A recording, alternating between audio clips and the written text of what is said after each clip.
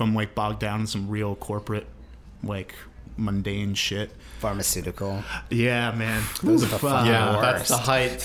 height. Although it's its own thing. There's some people that Completely do money that in that. really well. And they love it, and it's like all the power to them. But yeah. you come out of something like that, and it's like, man, I just need to make. For me, it's usually like I want to make something kind of weird, and just like scratch that like creative itch of some weird hand drawn stuff or something.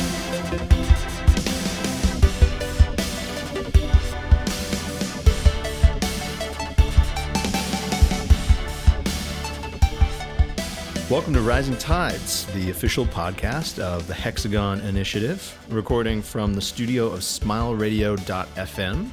I am Darren Kwan, director, editor, composer, musician, yada, yada, yada. And we're here to talk about the yada, yada, yada, and what makes me and my guests today what we call generalists. Call us jacks of all trades, call us unicorns. You might see us one day in front of a laptop editing some piece, and the next day on set yelling, "Please get me my latte."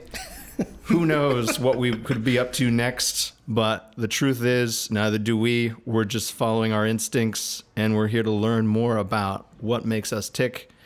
I have with me two distinguished gentlemen of this field, Mr. Dan Melius. Hello. Animator, post-production master, trumpet master, composer. Anything else you want to add to this list? Nah. What's your favorite? Do you cook? I do. Baker. I'm a mean baker. Baker. You're a baker? Yeah. Ugh. Baker. All right. And Mr. Noah Schulman, most fashionable guy I know, first of all, but you. also amazing director, editor, animator, music enthusiast, drummer. Anything else? Do you cook as well? Do you do Pilates? I use Seamless a lot. You use Seamless Light. And entrepreneur. And entrepreneur. Yes. And entrepreneur. and consumer of baked goods done by Dan Milius. So we all feed each other, literally. Yeah. First, have you guys kind of tell us a little bit about what makes you this kind of hyphenate, jack of all trades, hard to pin down type of person.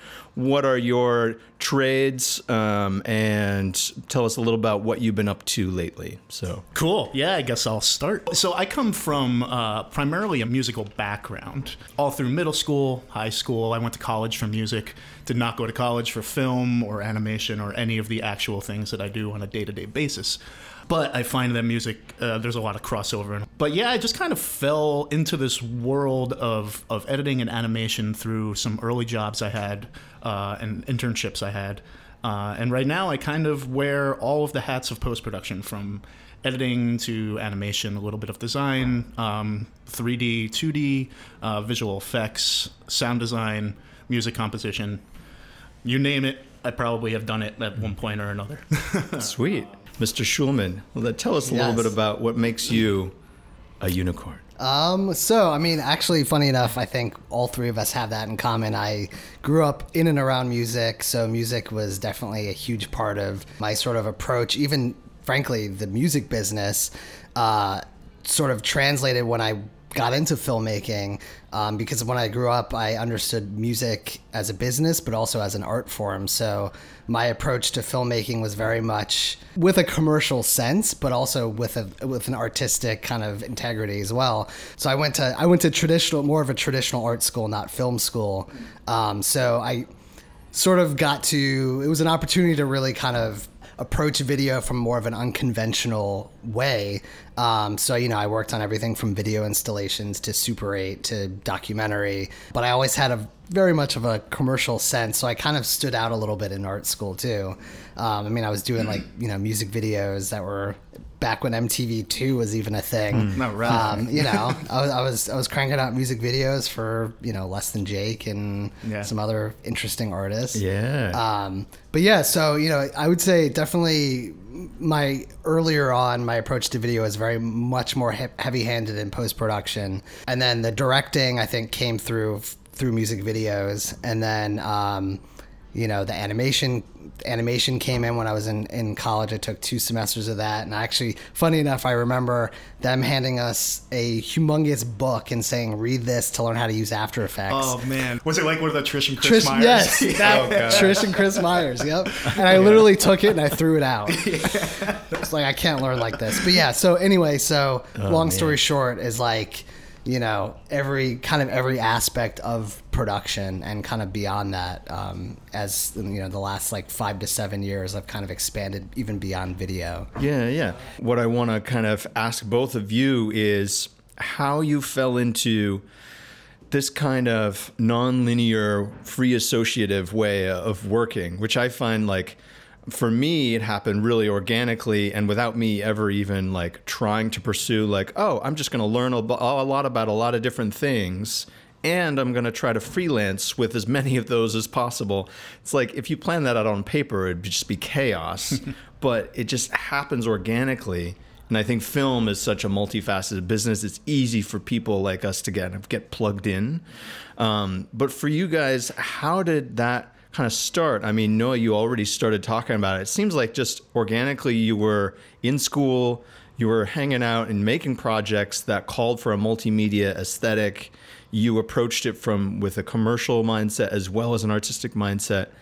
Would you say that all just happens subconsciously, or were you ever conscious of like, oh, I'm a little different than these specialists that I am seeing too? Yeah, I mean, I think what's interesting is like I only feel like the last 3 or so years, like what I kind of got out of film school as like a human mm-hmm. is kind of coming into fruition. You know what I mean? I think at least in my background, that being in these smaller media companies, which is, when I transitioned from more, freelance to, I guess Vox Media was my first real full-time job. You kind of have to be nimble and have a different role every single day with these kind of small teams. Mm-hmm. So I feel like that sort of came naturally because I kind of dabbled all over the place in college. So you found yourself in situations where it was natural for you to step in and fulfill a role that maybe another person who was a specialist might have been like uncomfortable with. Is that absolutely. Is that kind of what you're talking about? Yeah. And was this, I'm curious, was it something that came for you from just your sensibility, or were your parents also dabblers in different things? I mean, again, like my father was in a pretty progressive rock band, so that was kind of all over the place, but I don't attribute it to that. But yeah, I think it's just more of a creative sensibility. Yeah. I find that for anybody, even if you're a specialist or whatever, it's not like you choose necessarily the things you do. It seems like they kind of choose you because you have an affinity, or you're interested, or you're fascinated, or you're curious. You kind of just naturally know what you want in a way that is just kind of comes out of you naturally. Mm-hmm. Was that kind of how you, Dan, started shifting from music to film and post-production? I guess. I mean, growing up, always made little terrible shorts with my friends on VHS camcorders, as I'm sure we all did. I remember making like this awful horror movie with a river monster, like in this creek by my buddy's house. Thankfully, all of those tapes drowned in a flood. In a river? Yeah. Wow. So I was always interested in film, but I think what really got me into it was my first internship out of college. Was at ABC News. And that's where I really got my first exposure to what a film editor and a TV editor and news editor does, sitting in front of an Avid, manipulating time and effects and orchestrating this dance between audio and video and all of these things together. And I think that's really what sold me to begin with. And then I had another job after that where I was hired as a sound designer, because that's what I initially wanted to do. And they were so short-staffed that they were like, hey, can we teach you motion graphics? And I was like, yeah, sure, that sounds fun. Without hesitation. You weren't just like, hey, I'm a music guy, or I'm a X guy. No, just because, I'm a very curious person. So whenever somebody gives me the opportunity to try something, I hardly ever hesitate. So when the opportunity to learn something new that looks fun comes up, of course I'll jump at that. So yeah, I jumped at that and like fell in love with After Effects in the first, hour. And it's just kind of been a crazy love affair from there. Now, for you, was it ever like, oh, this is similar to music? Did you bring lessons with you from what you'd done creatively before? Completely. Yeah, completely. Yeah. I mean, there's a beat to everything, and it's like if you have that innate sense of timing in your soul and your body somewhere, if you have that, you can translate that to pretty much anything, be it animation, writing a story. It's like everything has a beat and you can drive things with that. Well, I think your music comment, Dan, is so true, because I find that there's a lot of people, and this is applies to previous generations. There's a lot of people that played in bands in high school or were DJs, and whether or not they're aware of it, sometimes I find that what they end up doing is a response to that somehow. Completely. Yeah. Like even if they end up like in finance or something, I feel like if sometimes I'll be talking to somebody and I'll find out that they played in a punk rock band, I'm like, oh, that's why you're so open. It's completely. Nothing phases you. You're like, you were screaming in a punk rock band when you were 17. Yeah. So you kind of like, it kind of connects to who you are as a person in a way. So it connects everything. I mean, I feel like a lot of post-production specific people are musicians. Oh, completely. Like, Yeah. I've met so many editors that are I mean, I used to play the drums myself. So, Okay. Yeah. Yep. Yeah. I used to know a guy at ABC who would bring his bass in every day and just be like sitting in the corner like,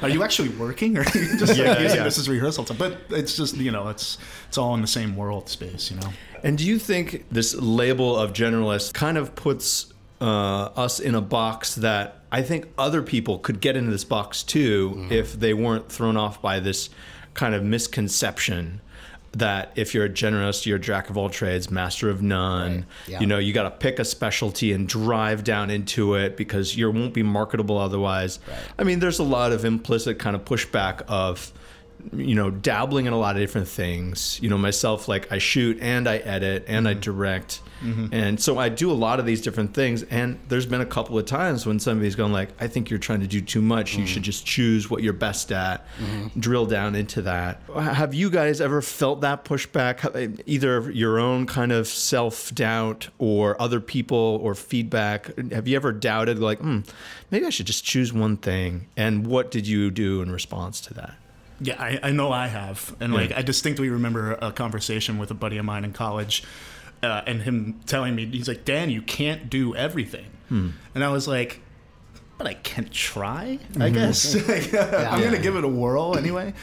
But one of the silver linings of being a generalist is that when you do get that pushback from one certain aspect, if you've been animating for weeks at a time, or you've been working on a feature for 2-3 months, and you're at that point of burnout, you can just switch to another discipline. Yeah. And feel a little renewed. Palate cleanser. Yeah, exactly. And like that, that for me, it's like sometimes I'll take a job that I know is going to be like a solid month of straight editing, and then after that, I don't want to edit anything, but I'll just pick up an animation gig, and that'll all work out. So, so I get that. That's how I deal with the pushback. It's just kind of switching gears as best I can. Yeah. I found like during my freelance life, most of the work I was getting was post-production. And, I had always had this urge to not just do post-production, but it's harder, like you had to know the specific agencies and to direct things, and like, especially, getting hired as a creative director as a freelance to me is like almost impossible. And to me, like, to be really honest, I feel like the title creative director has completely been blown out of proportion. I was just going to say that. Everyone's a fucking creative director. I feel like it's now. hard to get a job with that just because it's such a wishy-washy fucking term. It's like influencer. Yeah. Oh, I know about that. It's like I'm meeting 22-year-olds that are creative directors. Right. I'm like, get the fuck out. Right. Yeah. Right. Yeah. How I market myself is, I feel like there are idea people that can just throw out ideas and have no idea how the thing is made. And I think being able to understand the process of a production, all of that thinking goes into the idea that the bigger idea that you're presenting. And I think that's actually more powerful than just some, Don Draper that doesn't know how the thing is made or designed, that's where I've positioned myself, at least in my current job and my previous gig, as a creative director on, now I'm with Sony Music. Before that I was on branded content, but like even a company as big as Sony, the teams are still small where like there's still an advantage where like, like I was saying, like I was working on this Stranger Things 3 pre-order asset or promotion, and I was so passionate about it. I'm just like, fuck it, I'm just going to animate it myself. I never personally want to be at a place where they're like, no, you're the creative director, just sit in a room all day and think of ideas. Shut the door. Exactly. Then that's not why you're hiring me. You're hiring me because I can be nimble. I can get my hands dirty. I never want to be far away from everyone making the thing, because that's what excites me, Yeah, same here. Yeah. How much of that, I'm curious, has to do with the fact that we're in New York? And is there a climate here of people being able to get their hands more dirty and being less segregated in terms of their roles? Or could you find that in other cities too, do you think? I mean, I'm sure you could find it else. I mean, maybe we're just used to being dirty just because we're riding the subway all the time. But, sorry, that was bad. Dadjokes.com. I could have built off of that joke, but I wouldn't. But no, I think you can find, like, there's a really burgeoning like motion graphic scene going on right now in like Detroit, I heard. Yeah, like that area of the country is just getting, for whatever reason, like a big surge in motion graphics and just general animation companies. But those teams are like 8 to 12 people. Sometimes they bring in an army of freelancers if they have a bigger project. Yeah. I think it exists in the sector, like, the different markets that are around for sure. And now, do you guys feel like in having this kind of top-down view, what are the pros and cons of that? Like, we've already touched upon, like, you get a chance to recycle, you get a bird's eye view on the whole process, you're able to dip in. Seems like it's all great, but there's some drawbacks to it that maybe wouldn't make it for everybody, right? What would you say are some salient things that come to mind? Well, I think burnout is a big one, and I think that depends on the client. I've definitely had clients before that are like, well, Dan, we're going to hire you because you can do the edit, you can do the graphics package, you can do the sound mix, you can do the color at the end of it, and call it a day. And I'm like, I can do all those things. Is it smart for me to do all those things? Yeah. Probably not. And we're going to pay you just right for one of those exactly. things. Exactly. So on top of getting burnt out because you're wearing 15 hats, you're also getting the same rate you would have gotten if you were just a specialist in one of those areas. So I feel like those are two of the downsides I've personally encountered. No, I don't know if you have. I mean, I think the biggest thing for me is finding whatever project it is from a top-down view, like finding people that you just intuitively on a creative level just get it is so hard to find. And like when you're the drawback of being in some companies is some people just don't get it, and part of the job, I guess, as a creative director is to try to bring your vision through whoever you're working with. But like that's the hardest part. But I also feel I've definitely thought about a lot about this, is like I feel like there also is a lot of power in and it comes from experience and maturity of being able to know when to step back too and let the DP do his job, so you can step back and direct and have a kind of a different view of things instead of on the ground. I mean, I feel like we've all kind of done both, but I feel like there's actually a lot of power in being able to step back as well. And I think that goes hand in hand with what you were saying before too, about knowing what goes into the meal. Yeah, like you can hand it off and know what should happen, right, but still let them do their thing, right, and that enables you to put your trust more in someone. I feel there's nothing worse than being over someone's shoulder and micromanage. Like that's just not my jam. Not to mention nobody likes that breath in their ear. That stinky breath. Depends on what they ate. It's organic, locally grown food. It's good for you. It's funny. I've felt that before too. Where as I've gotten older, I've mellowed a little bit. I'm more apt to just let other people do their thing. And in years past, I think I've been so eager to jump in that maybe I've stepped on some toes. And that to me has been a learning curve where I've had to go, well, you don't actually have to always be the shooter. Mm-hmm. There are people that do this for a living and that's their specialty, and you could hire them. Yeah. And it was like a light bulb went off when I finally worked with my first DP. I'm like, oh, okay. And now I realize that I'm taking on a different kind of definition of directing, which I'm realizing is kind of what everybody else or most people think of as directors. Like, you work with a team. And so I kind of dealt with this inverted learning curve where I assumed that as a director, you're doing everything. Right. And, I'm going to be editing later too. So I'm going to shoot it and then I'm going to light it and do all this stuff. And then I've had to learn, as I've grown in my career, of like delegating that to other people. And part of that is also, it's not what I would have done, but what you're doing is also cool and also works. And learning to tell the distinction between that versus I just want to do it myself, Mm-hmm. Yeah. Have either of you ever felt that, of just like, that inflection point where you realize like, oh, it doesn't always have to be my sensibility, even though it could. Completely. You know? Yeah. I mean, for years I had a hard time of just letting go of aspects of making a thing. So that's also been a recent light bulb moment for me too. Is like, no, I can call up another animator and have that, or I can actually I can hire a DP and I don't have to put my shaky ass hands on the camera, which should never touch a camera ever. But yeah, it's liberating, especially the older you get, and the more time crunch that we all have because we all have so much stuff going on. Yeah. Being able to hand stuff off is liberating. Yeah, and it also makes you realize like the myth of the auteur is just that. It's kind of a myth. Because even the times when I was doing everything myself and it was just me from top to bottom, there was still random stuff that would happen that would end up on the screen or end up being part of the project. And as soon as you involve another person, what ends up there is the result of, not just the gear you're using, but your working relationship with everybody, their sensibility, what they bring to the table. Mm-hmm. And the best thing you can do sometimes is to make space for that. It's riding this fine line sometimes that as a generalist, I feel like you're more prone to think that one of your top 5 solutions is do it myself. Right. Yeah. Yeah.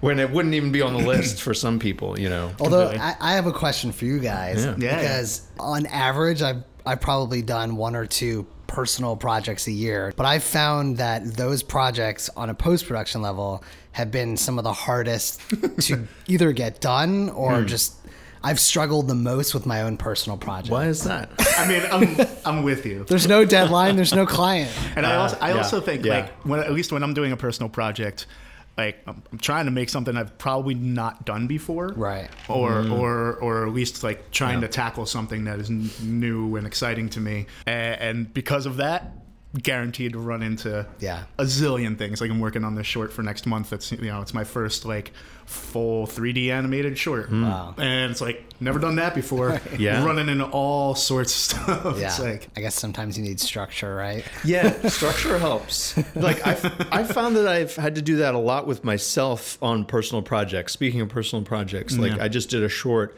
and the short that I'd done prior to this one, I edited for 2 years. Wow.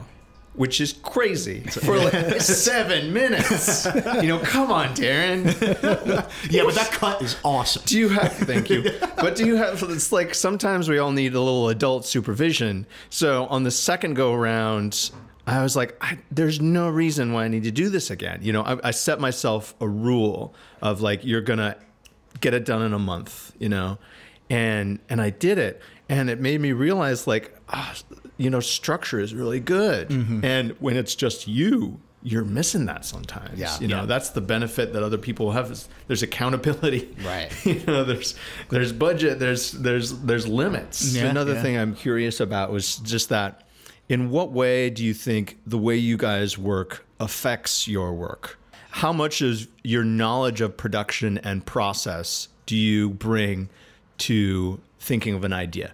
Or are you blue skying and then later you get to, okay, how are we going to do this? Because sometimes I'll even think of keyboard shortcuts as I'm writing something. Oh, Interesting. You know, it's like it's just kind of built in a way that I'm trying to get away from. Like I'll try to just go to a notebook now with pen and paper, whereas before I would jump straight into After Effects and start drawing shapes, and that would determine what I would end up doing. You know, that's how I know that I would be very different had I just started as a writer or something like that. Yeah. But do you do that, Dan? Do you ever like just dive into the computer first as you're ideating something? Yeah, I mean, it depends on the timeline, really. Like a lot of the quick turnaround stuff, for sure. You know, it's just like I'll just, throwing shit at a wall. Get in there and dump a bunch of stuff on the screen and see what starts looking good and moving it around. But I do pen and paper a lot. When I have, like, if I have, a day where I can sit and think about things, I am much more a blue sky initiator, I guess, rather than thinking technically first. I worry about that on the back end. Yeah. Much to my detriment.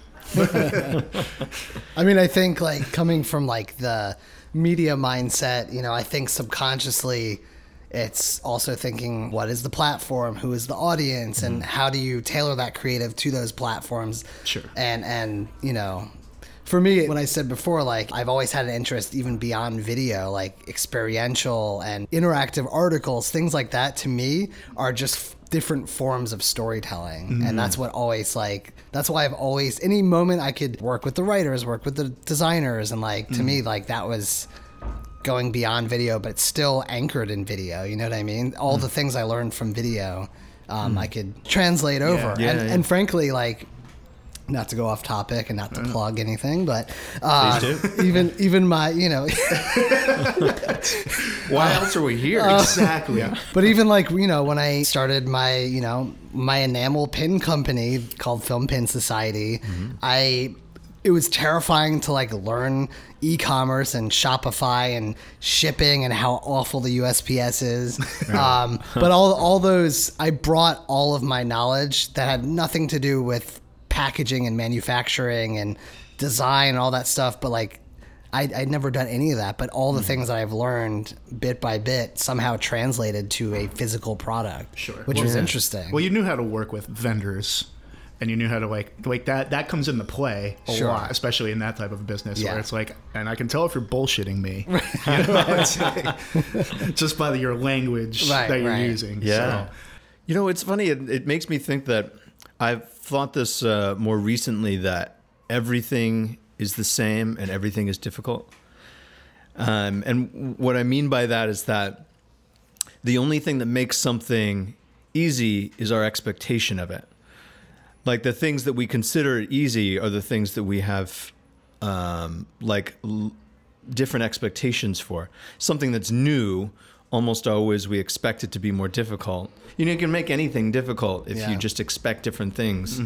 And so what I've found is that looking at different skills, and as you learn them, you can start to see echoes of the same process. You're taking something that's unfamiliar and you're making it familiar. I mean, that's like going back to music. I feel like you want to be able to play without tension. Sure. And you don't want to expect something to be super hard or else you won't be able to perform. So you try to change your mindset around something. I mean, just to make it in the form of a question, have you guys ever tried to change your thing to meet other people's expectations and realize, you know what? No, I was happier doing it actually this other way. I don't need to do that. Or have you guys been lucky enough to just never doubt that and just always do things the way that you want to do them, have fun, just kind of free form? The first thing that comes to mind was, when I started directing more, I was absolutely terrified of directing. Because in my mind, for some reason, I mean, this probably more of a therapy session here, but please, I mean that's what we're here for. How does it make you feel? Comfortable chairs, it's like some nice warm lighting. I had this idea of what a director needs to be personality wise, which is a loud, obnoxious person that orders people what to do, and that's not who I am. I'm more of a quieter person. I'm more observant.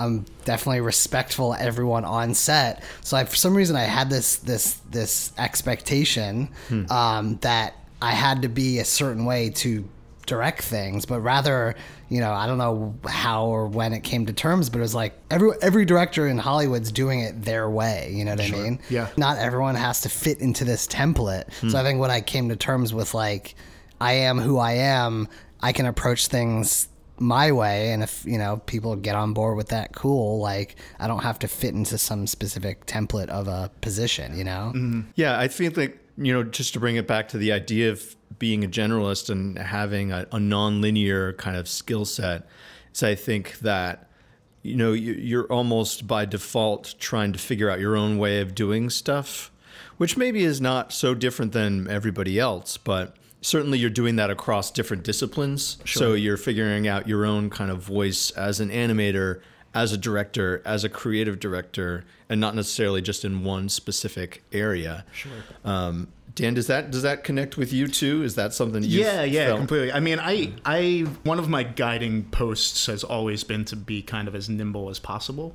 So I'm always very open to learning different ways of doing things. I mean, over the years, of course, I've gotten set in certain ways of doing things, but especially when it comes to working in a team, like if I'm either on the team or in charge of a team of people, I'm more than open to somebody telling me a different way to view things. I think that's only going to help things work better and grow more to do that.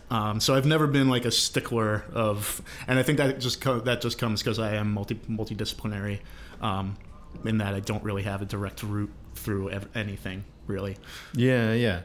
Well, I mean, you bring a really positive outlook on stuff, which I think is so great. It's just the idea of like whatever you need to be. Yeah. You will just fulfill that role, whatever's best for. Just try and slot in like a puzzle piece. You're good. Yeah, and which is its own kind of skill to develop, on its own. Because it's very easy to become entrenched in, this is my thing, this is my territory, And that's why I could never be a specialist, because I'm like, that's not me. Like, I could never be like so set in my, this is what I do, and I only do this in one way. And when I work with those people, that can be grating to me a little bit, just because I'm like, why can't you just adjust one little way? But yeah, the rigid thing, you kind of can't do that if you want. Well, no, I definitely can't. Yeah. So looking forward, what are you guys interested in developing further within yourselves, professionally? New territory that you're interested in going towards, or are you going where the wind takes you? What's coming up? Hell yeah. Good question. Yeah, love it, man. No, I'm super excited about VR and AR right now. I've been getting pretty deep, or as deep as I can at the moment, into like engines like Unity and Unreal, just free access engines. Still doing things with processing and stuff like that. But I think the future of our world of storytelling is going to live in that realm sooner rather than later. And I'm super excited about it. I think it's a very cool thing. Yeah, I'm very much in the same AR, VR. I'm still into experiential as a thing, as a way to, tell a story like through like a physical format. The way we consume content is always evolving, and we as creatives and creators have to, I mean, if you want to keep up, you have to adapt. You know what I mean? Like, completely. And yeah, I mean, whatever the format is, I mean, I know, watching things without sound was a thing. I think it's back now. Sound is back. Maybe it's making a comeback. I don't know. Don't throw those headphones away, folks. The new thing is the new thing is 4x5 format. Oh, get out of here! 1080 by 1350. No. Oh, get out of town. Yeah. Maybe the next thing is triangle. I don't know what dimension that is. Who but knows, man? You just you can't be resisting, because that's when you can't be stagnant. You know what I mean? Yeah. And to me, those are all just different, challenging ways to tell stories. And video games, that is one other thing that I would love to. In video games, that is one world that I really want to like dabble in at one point, but it's so far out of my reach. I don't even know where you start on that one. Yeah, man. But it's just another aspect of storytelling, and it's and I think it also ties into my slightly recent love of VR AR too. It's like that's Yeah, where things are yeah. moving there too, and I feel like everything's just going to kind of converge. You know, you've got Weta Digital that is doing like on-demand, real-time 3D actors right now, which is mind-boggling. Wow. But it's coming. You guys are such open dudes. You're just like, hey, man, whatever happens, man. I'll just man. be whatever I need to be. It's the project that matters the most. Admirable gentleman we got with us here. We try. Yeah. So I'd like to thank my guest, Mr. Dan Melius. Thank you, Darren. Yeah. This was a pleasure. It's a pleasure talking to you. Always. Mr. Noah Schulman. Yes. You can say my Make name no twice. mistake. Say it 3 times. I don't know. Say my name. Thank you guys so much for being here. I think I learned something. I think I learned a lot. Yeah, same here. Special thanks to SmileRadio.fm for hosting us tonight. Woo! This was Rising Tides. For more information on the Hexagon Initiative, please go to www.thehexagoninitiative.com. This is Darren Kwan signing off.